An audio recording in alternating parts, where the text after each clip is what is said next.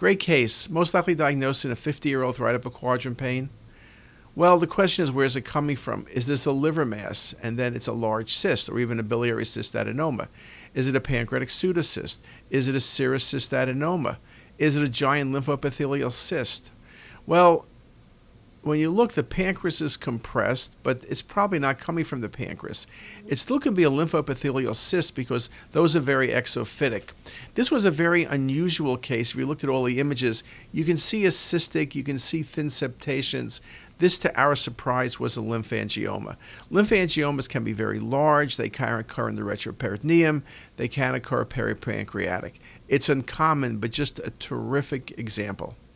At the end of the day, anything this large is coming out.